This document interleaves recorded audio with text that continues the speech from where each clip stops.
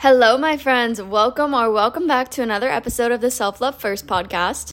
My name's Kenzie if you're new here, and I am so excited to be talking with you guys today. The past 2 episodes were guest episodes with Julia, and I'm just happy to be back talking with you guys one-on-one. Because high-key, I feel like this is like my therapy sessions because I haven't seen my therapist in months, but, it's okay. We don't have to talk about that. I hope you guys had an amazing Thanksgiving, and that's also kind of what I want to talk about today. Not Thanksgiving, but just holiday season in general, and how to deal with holiday season and all this family time and having parties and all these expectations that you have to meet as a people pleaser. I'm pretty sure I've been a chronic people pleaser since the day I was born, so sadly I feel like I have a lot of expertise in this scenario.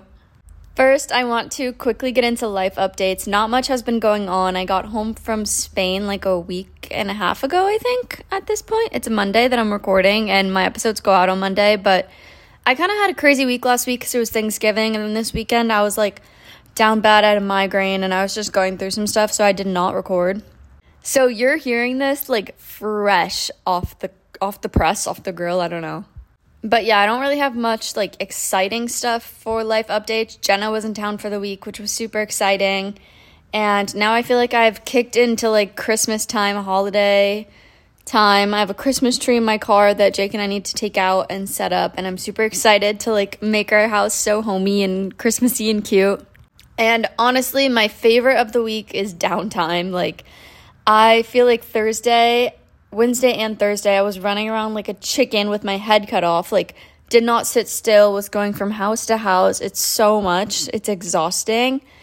And that's just not really the lifestyle I live normally. I am home a lot of the time, and I work from home. I work on my own schedule. I sleep in. I go to bed early. I do what I want when I want. And so when I'm kind of forced to be at a place at a certain time, it stresses me out. So downtime is it's been my favorite thing this week. Being able to lay in bed and do nothing, or lay in bed and watch Christmas movies, sign me up. All right, I do kind of want to make this a shorter episode today just because I have a lot of stuff to do, but let's get into the topic of being a people pleaser. I always, literally since the day I can remember, have been a people pleaser, whether it was friends or... At first, I feel like it started with my dad because I just wanted him to love me so much. I would do whatever I could. And not that he didn't love me, but he couldn't love me properly because he was using. And I didn't really understand that at a super young age. So I just always thought it was me that was doing something wrong. And from then on, I feel like I found my worth in how other people see me, which down the road can lead to a lot of hatred towards yourself almost. And not everyone's gonna like you, so trying to make everyone like you is gonna lead to you being disappointed in the long run. And it's physically impossible to make everyone like you. For one person, you could be doing everything absolutely perfect in your life, and in another person's eyes, you could be completely failing miserably, and they think you're the scum of the earth. And they're wrong, but that's just their perception of you and how they view themselves almost. So I think a huge part of people pleasing is learning that you can't please everyone. Or I should say a huge part of recovering from people pleasing. And don't let me fool you and think that I'm fully recovered, because I still definitely have my moments where I get so anxious because I feel like someone's upset with me, or maybe someone's just not even answering my text, something that's not even that big of a deal. My brain will go down a rabbit hole of what did I do to piss them off? But maybe they're just having a bad day, and I don't, automatically think that. I think that I did something wrong and I need to do something to fix it. And I used to do this in friendships, so much. My best friends in high school, I feel were not really placeholders, but, they were my friends because I knew how to please them, if that makes sense. We didn't have the most in common, and, I did whatever I could to make them happy, and that kept our friendship alive. And then I got into this phase where I was okay, I don't really care about making them happy. I want to make new friends. I want to meet new people. And they didn't like that. They wanted me to just be their friends. And at that point, I was okay, well, I don't want to just be your guys' friend, so I'm going to meet these other people. And I feel like meeting new friends really opened my eyes up to, like, you don't have to do everything for everyone all the time. Like, I don't have to drive 30 minutes to hang out with them every single time we want to hang out. They could come to me. That was just one little, like, aspect of our friendship that, like, I was always the one going to them. But this is just a small, like, aspect of people-pleasing.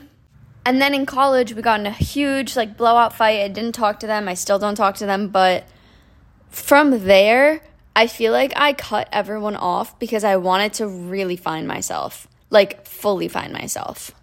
Because I feel like I had no idea who I was, and I just knew who my friends were and what they liked, and who my mom was and what she wanted from me, and who my stepdad was and what he wanted from me. But I didn't know what I wanted from me. And it was at this point in my life that I was super depressed and anxious, and I feel like not knowing who I was internally did have a huge part in that, because if you don't know who you are, how are you supposed to fully love yourself? And so when I realized who I actually was and wanted to be, it was a lot easier for me to make friends, the friends that I now have, that align with who I am and what I want in life, and that respect me as a person. And, like, let's say I go out to lunch and pay because I'm like, oh, I want to treat my friends. The next time we go out to lunch, they're not going to let me pay. They're going to offer to pay. Or if I offer to drive and they're like, yeah, sure, you can drive. Next time they're going to want to drive to, like, do something nice for me in return. And it's not just a one-way street. Okay, now I want to bring this all back around because I realized I just rambled for 3 minutes and kind of go into why I wanted to talk about this at this very time of the year, the holiday season. Look, like, I love my family. I love them all to death. But I do think there comes a point where blood is not thicker than water. Like, you know that saying? But, like, if someone in your family is not treating you right, you don't have to keep showing them love and respect because they're your family. Like, blood does not mean that they can treat you like crap and you just have to accept it. And sometimes it can be hard because other people in your family might be like, well, just be nice to them, forgive them. Like, it's the holidays, we all want to spend it together. Which, like, congrats, you all want to spend it together. But I don't want to spend my holidays feeling like a piece of poop because you don't know how to treat me right. The holidays are supposed to be about feeling loved and joyful and happy, and I can't feel loved and joyful and happy if I'm around people that don't respect me. So I think that's a huge, like, start to understanding your boundaries with your family. And also, if you do want to still go to these events, even if people that don't necessarily respect you are going to be there, make sure that you allow yourself to step away from the situation if the questions get too intense or if they're just ragging on everything you do. Step away. You don't have to listen to that. And remember that friends can be family too. At our Thanksgiving this year, my mom and Justin invited people from Trevor's football team and a few of the coaches because they're family to them. And on top of that whole situation, you don't have to talk to people that don't necessarily respect you and whatever. But aside from that, if there's events that, like, you feel like you should go to because you don't want to miss out, but also you have stuff that you know you should do and, like, you should take care of yourself first, say no to the plans. A lot of times during the holiday season, people can forget to take care of themselves. Like, they'll cancel their plans to say go work out because they have plans with someone else, or they go spend money on absurd amounts of money on family members and friends, but don't even allow themselves to go spend money on food and groceries that'll make them feel good and happy. Don't get me wrong, I love the holiday season. I love Christmas. Thanksgiving isn't my favorite holiday, but I just don't really love the food. But Christmas, I love. But at the same time, it is a very stressful time of year. And I feel like if you don't attempt to put yourself first, you're just going to fall and, like, be on the back burner. I just wanted to give you a short and sweet little episode to remind you that you should be your biggest priority in life. And you weren't put on this earth to make anyone else happy besides yourself. I love you guys so, so much. I hope you are really taking care of yourself this holiday season, even if it's putting on your headphones and going on a walk or going to get a coffee at your favorite coffee shop. Take the extra few steps to take care of yourself. That's all for this week, and I'll see you next week on Self Love First Pod. Love you guys. Bye.